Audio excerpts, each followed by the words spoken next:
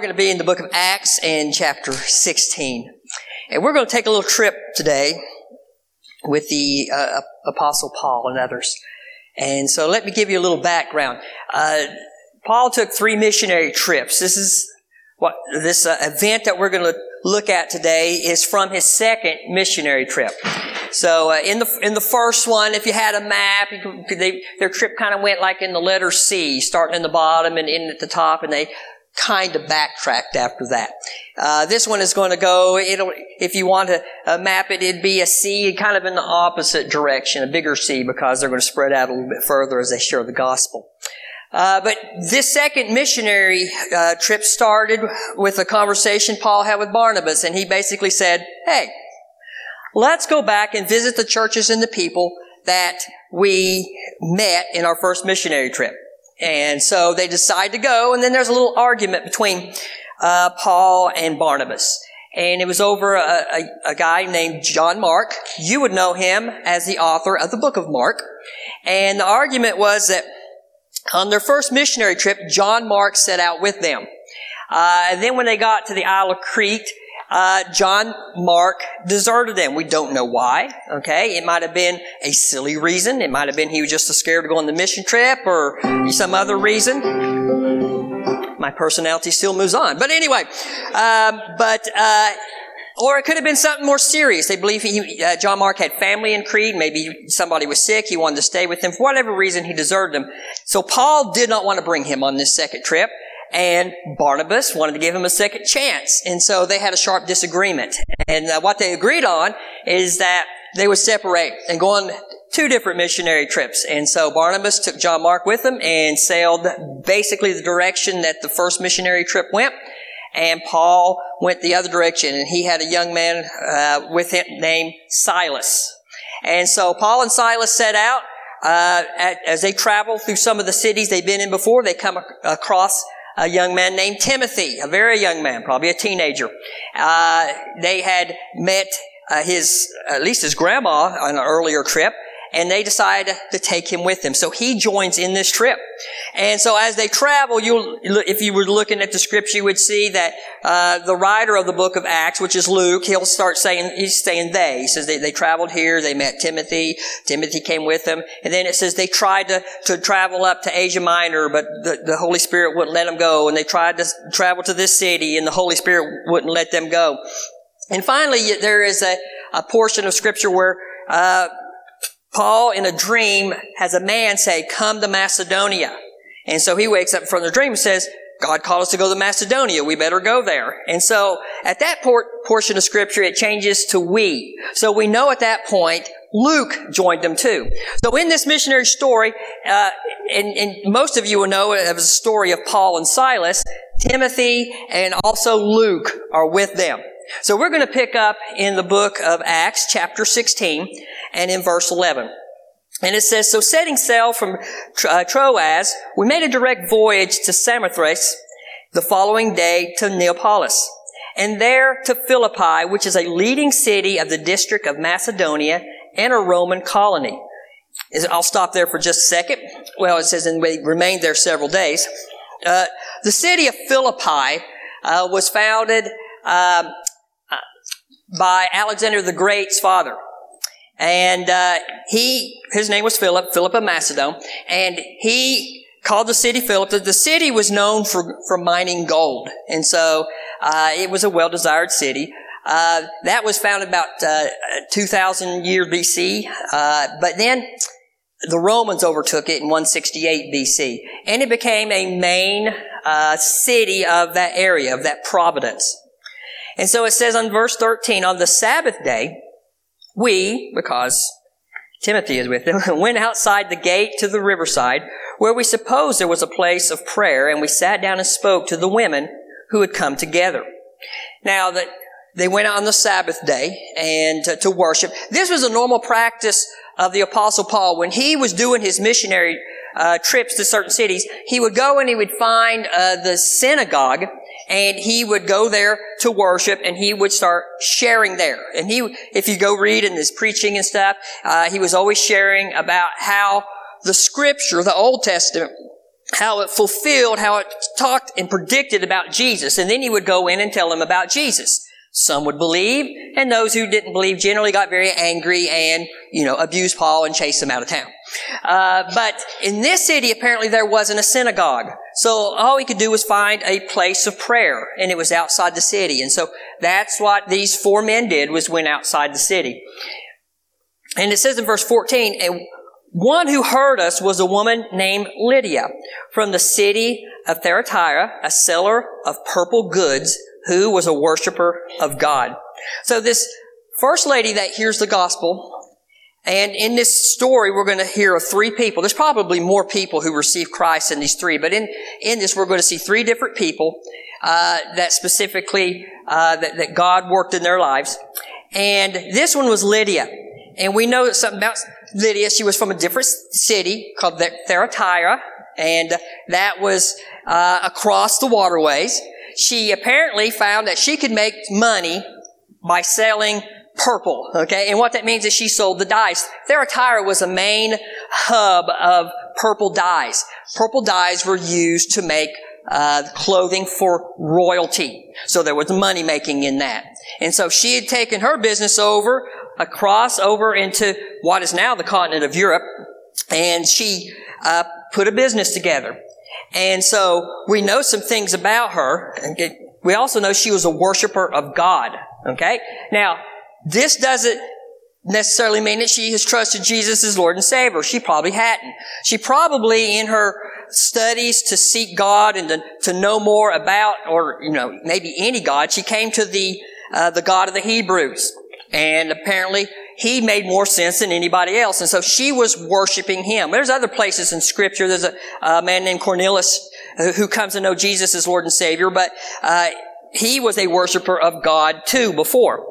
And so she is worshiping God, and they share the gospel with her. And it says, the Lord opened her heart to pay attention to what was said by Paul.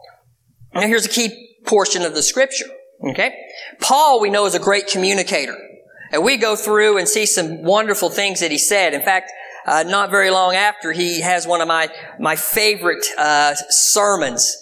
And how he connected it to the people of the city is just amazing. But we say all that to say here, the Lord is the one who did the work. He opened her heart. You see, when it comes to sharing the gospel, all we can do is share. It's ultimately God who makes that connection. It's God who draws them to Him. And that is to take the pressure off of us. It's not our job to save people. It's our job to share. And then it's God's job to draw them. And then it's their choice whether to choose to follow or not. So he shares and she opens up her heart. And it says, after she was baptized in her household as well, she urged us, saying, if you have judged me to be faithful to the Lord, come to my house and stay. And she prevailed upon us. So she was saved. Okay. And then she does something. She opens up her house. And let's just stop there for a second. This is, I think most people in here, you have a home that you live in. And a lot of us will say, God has blessed me with this home.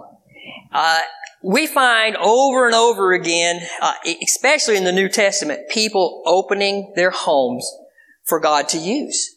And so as I was reading back through this morning, it kind of dawned on me a little bit that one of the things we say about our home is my sanctuary.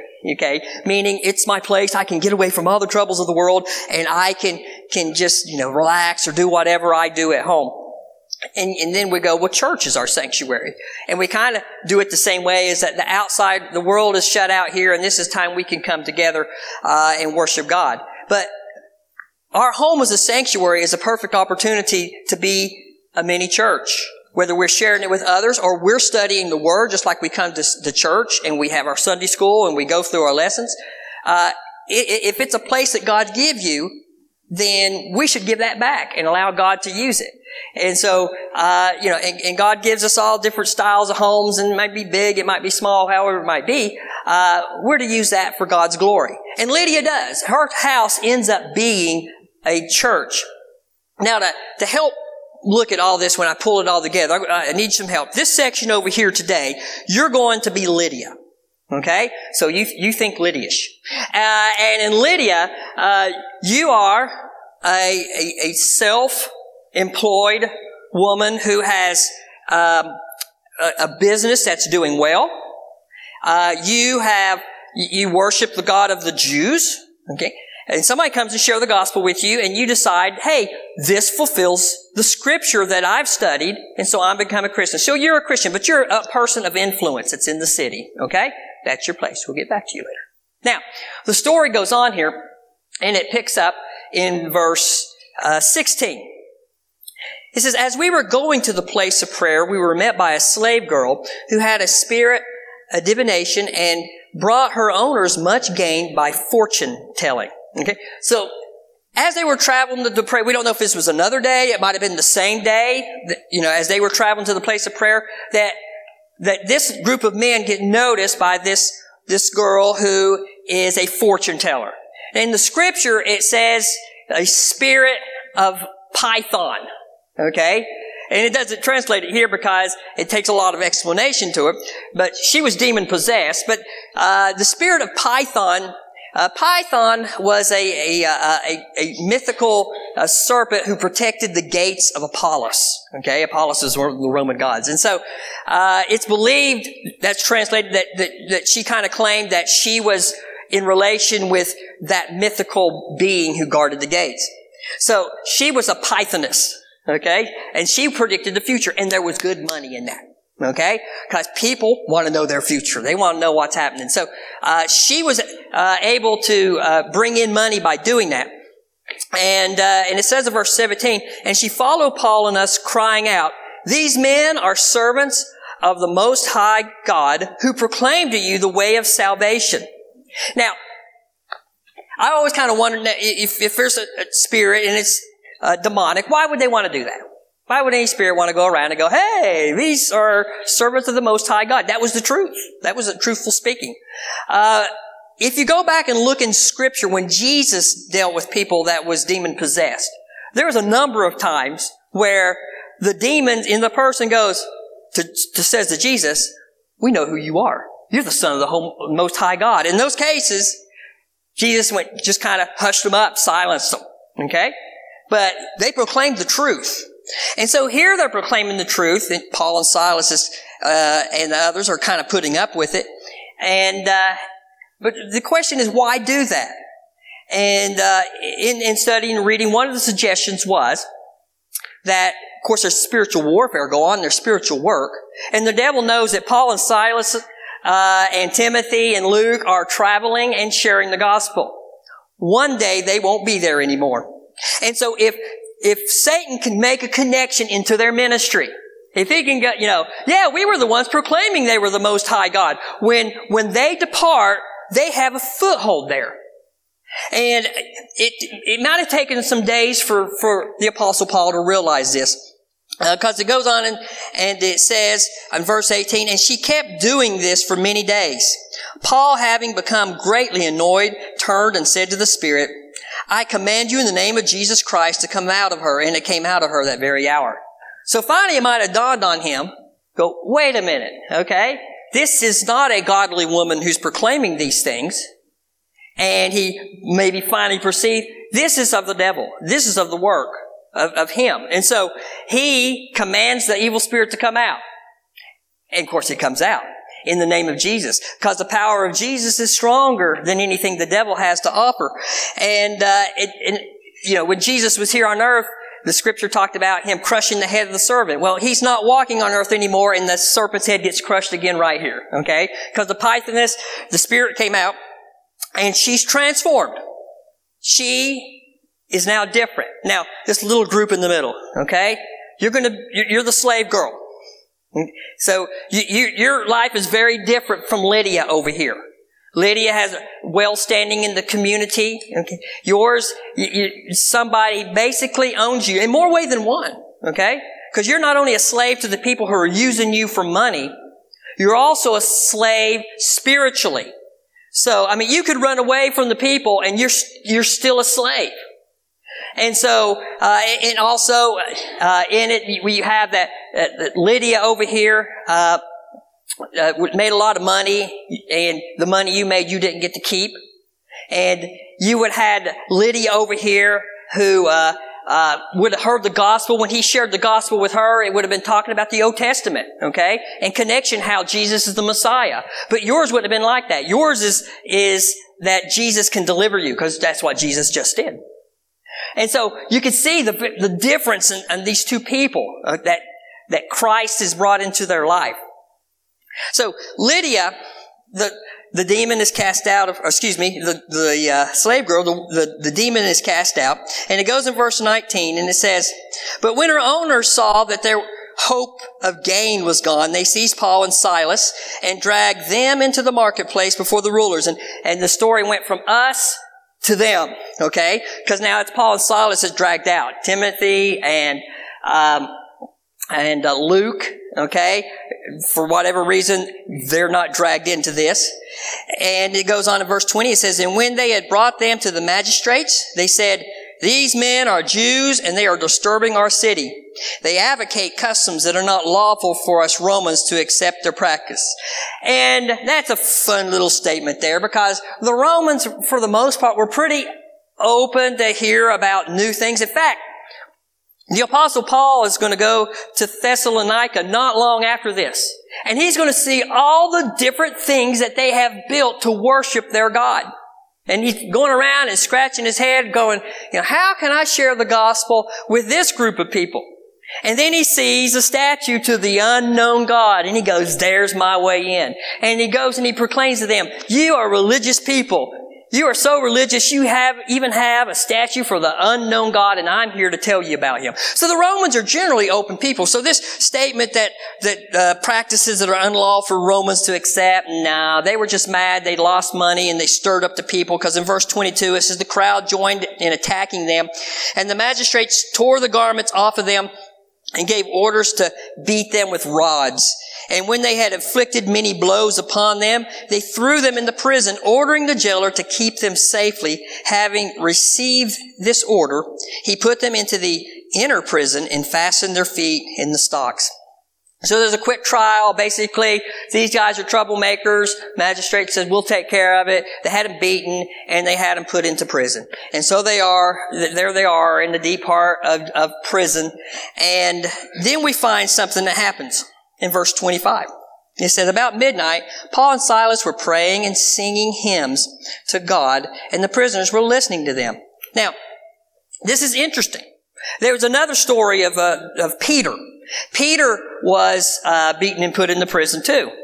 And it says that he was sleeping. And I hope I'm never thrown in prison, but I think I would be kind of worked up if that had happened. And especially in the case of Peter and Paul and Silas, because they didn't technically do anything wrong. They were just sharing and people got mad at them and they were made examples of.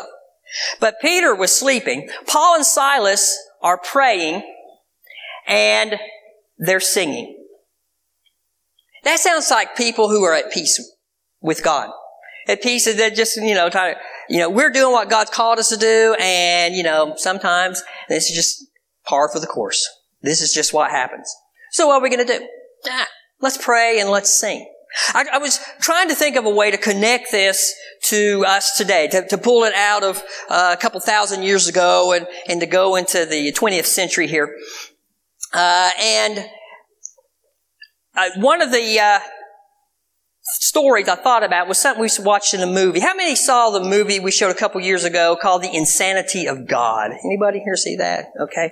See a lot of hands down. You can find that in our library. It's a fantastic video. It's stories of people who are serving God all around the world and how God is doing work through them. And one of those stories was from the 1960s of a Russian guy who got saved. He started a church in his house, and the KGB got very mad at him, and they threw him in the prison.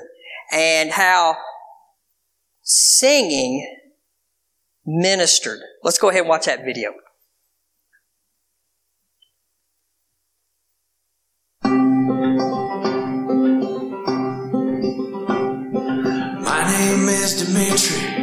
was born a Russian man, and I was a factory worker until 1960, and I started teaching the Bible to my 2 little boys. That's when the journey began. Well, our house became a church, and the Sunday school grew. Had 150 before we knew it, but the KGB didn't want God around. 17 years they locked me up 1,000 miles away. This is my heart song, and I will stand and sing, for I am a son of the living King. So when the fight comes, I'll be rejoicing. Yeah, even when I suffer, I'll be singing.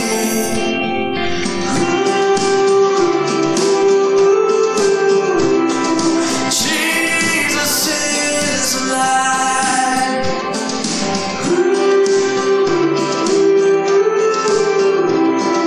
Jesus is alive. Despite 1,500 prisoners, criminals to the core, who laugh and curse and bang their cups and try to drown us. Like clockwork every morning with the rising of the sun, I stand and raise my hands and sing my heart song up to God. You hear me, God? This is my heart song, and I will stand and sing, for I am a son of the living King. So when the fight comes, I'll be rejoicing. Yeah, even when I suffer, I'll be singing.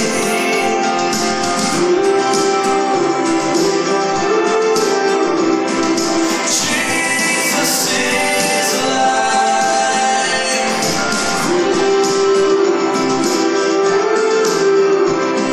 Jesus is alive. Believer, stand for what you believe. Faith not in adversity. Give you a curse for Jesus' name. Don't give up. No, don't give up. Well, they tried to break me, but I wouldn't give in. As they came to drag me out for my execution, I heard a choir of angels, yeah, murderers and thieves. Those 1,500 criminals had risen up for me. They raised their hands and sang the song my father taught me. The sweetest sound I ever heard, yeah, I heard freedom ring. Oh, let it ring. This is my heart song, and I will stand and sing, for I am a son of the living King. So when the fight comes, I'll be rejoicing. Yeah, even when I suffer, I'll be singing.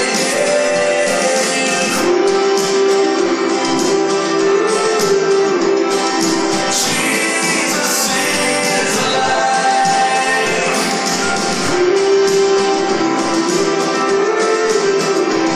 Oh, Jesus is alive. Yeah.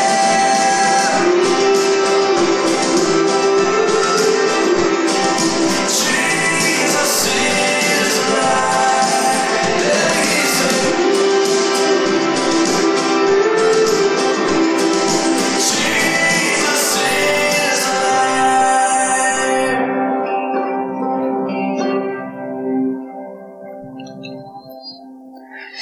So in verse 25, we have Paul and Silas singing and praying.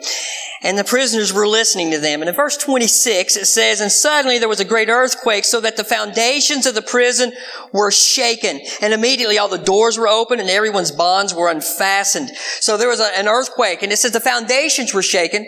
There's levels of earthquakes. Some that are deep in the earth kind of shake everything, just kind of, everything on top of the earth kind of bounces around.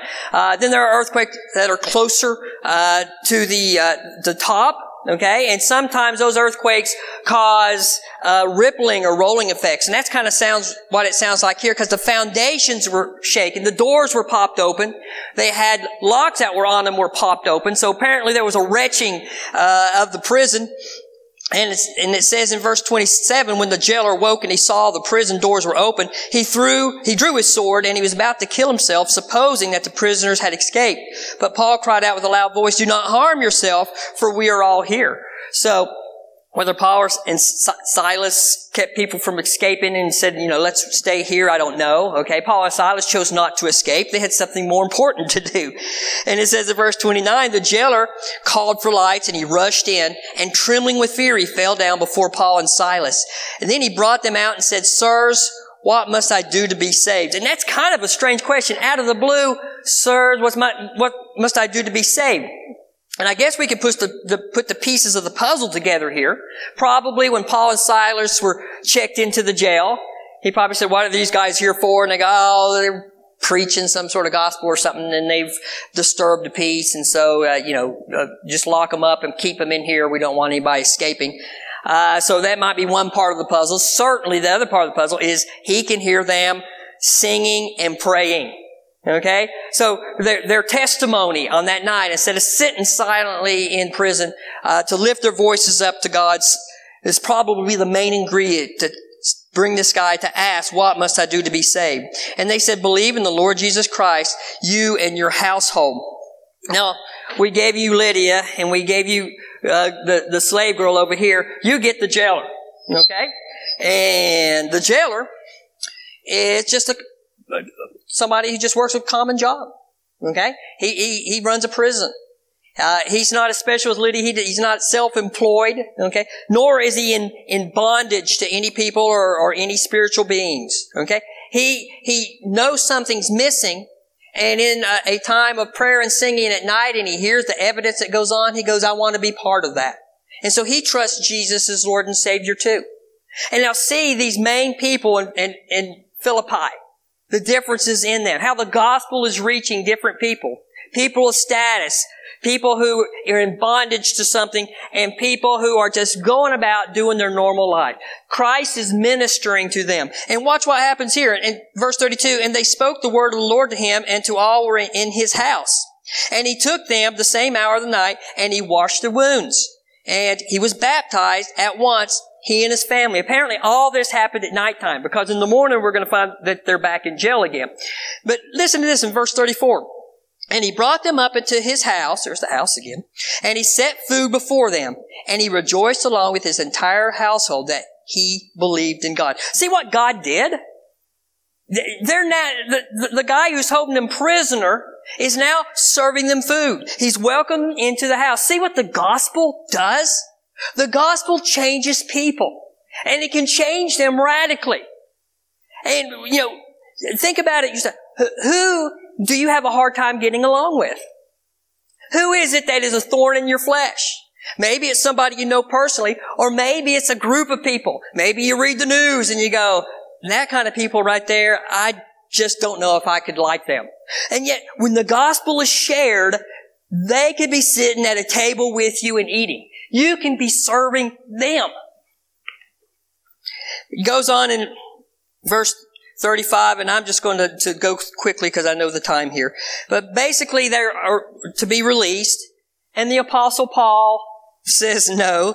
Paul says this: "They have beaten us publicly, uncondemned, men who are Roman citizens, and have thrown us into prison. And do they now throw us out secretly? No! Let them come themselves and take us out." And I'm going, Paul, they're about to let you loose. Why make trouble here? Here's the thought in that. A new church has just been established. People got to witness this event with the slave girl, and they also witnessed that the city was against that. Okay? They took them and they beat them. So right now, the last taste in the mouth of the people in the city is that these guys are some sort of lawbreakers. So the Apostle Paul goes, if there's no law broken, we need an apology. I think he is establishing that what they brought with God is not something that's illegal, but it is something that has status. And so he brings status to it. And I like this. In verse 38, the police reported the words to the magistrates, and they were afraid. Of course, the only law that was broken was them not having a fair trial for Paul and Silas. Okay? So they're scared. And when they heard that they were Roman citizens, so verse 39, they came and apologized to them and took them out and asked them to leave the city. And that's kind of fun. An earthquake has occurred. Have you thought, earthquake? I mean, it broke up a strong-built prison. There's other things that city officials could be doing right now, but they're going to Paul and Silas going, we're so sorry that we prosecuted you without, following the law of the rule of the law. And so, they asked them to leave, and they do. Verse 40 says they went out of the prison, they visited Lydia, and when they had seen the brothers, they encouraged them and departed. So that is the story of Philippi. When you read the book of Philippians, you will find that the story that is behind it, that goes with it, is this story. And so you don't have to turn there, but in Philippians 1, if you can imagine, okay? Because Paul and Silas leave along with Timothy, okay, and along with Luke, and they move on. And now a church is established. Well, one wasn't before. And in that church are people that's just like Lydia, because she and her family. We have the servant girl, and we have the normal blue collar and his family. So a church has been established. And so they're meeting weekly. And they're studying God's Word. And they have the Old Testament, and they're studying, and they're making the connections to the Messiah. And one day, somebody comes and says, I got a letter from Paul. And somebody says, let's read it. Who reads it? We don't know. It could have been Lydia. It was delivered to her house. It could have been the slave girl who read it. It could have been the jailer, or maybe somebody in his family. But here's the letter that they get, and here's the beginning of it. Put yourself in that place. You are this church. You're the church that Paul and Timothy and the others came through. And here's what's written to you. Paul and Timothy, servants of Christ Jesus. To all the saints in Christ Jesus who are in Philippi, with the overseers and deacons. Wow, the church is growing. Grace to you and peace from God our Father, the Lord Jesus Christ. I thank my God in all my remembrance of you, always in every prayer of mine for you all, making my prayers with joy. Because of your partnership in the gospel from the first day till now, I am sure of this, that he who began a good work in you and you and you will bring it to completion at the day of Christ Jesus. It is right for me to feel this way about you because I hold you in my heart, for you are all partakers with me in grace, both in my imprisonment and in the defense and confirmation of the gospel. For God is my witness, how I yearn for you all with the affections of Christ Jesus. And it is my prayer that your love may abound more and more with knowledge and discernment, so that you may approve what is excellent, and so to be pure and blameless for the day of Christ, filled with the full fruit of righteousness that comes through Jesus Christ to the glory and praise of God. Of course, he goes on. Could you imagine being there on that day? But Philippians wasn't just not written for those in Philippi. It was written for us too. And in our congregations, in our churches, sit the blue-collared worker, those who have struggled with something that controlled their lives, and those who are doing pretty well in life. Life is pretty good. They're all still there. They all rub elbows. They all worship the same God. Wow, what God does is amazing. But the church didn't stay just like that. As we see, there's elders in the church. There are deacons. That place grew, and it grew because it went beyond the walls of that church. Those people that were the foundation, those who first were part of that church, shared what happened with them with others. The testimony of their lives And when we could go, oh, yeah, I bet this is a great testimony. Oh, the slave girl. Oh, the things that had her and how God saved her. Oh, she might be the main one. Maybe she was. I don't know. Okay? But it could very well be this, Lydia. And it could very well be this here, the blue-collared worker, sharing what Christ did for them. The call for us in the book of Philippians and in the book of Acts as we study is the task that God set before us, that we take them to those that are around us. That we share the gospel. And just like it said in the Scripture, it's not our job to save. It's just our job to share. God will do the rest. We just have to share what God has done in our life and what He's doing in our life. Let's bow our heads in word of prayer. Father, we thank You for this portion of Scripture. We thank You for looking here at what Paul and Silas and Timothy and Luke were able to share at this time. We thank You, more importantly, that You are at work in the things that happened, that You directed them to Philippi, and You had Lydia ready. And we ask You, Father, that You help us understand that we are Your servants. And the task isn't humongous. The task is just simple. Share what You're doing in our lives. And we ask this in Jesus' name. Amen.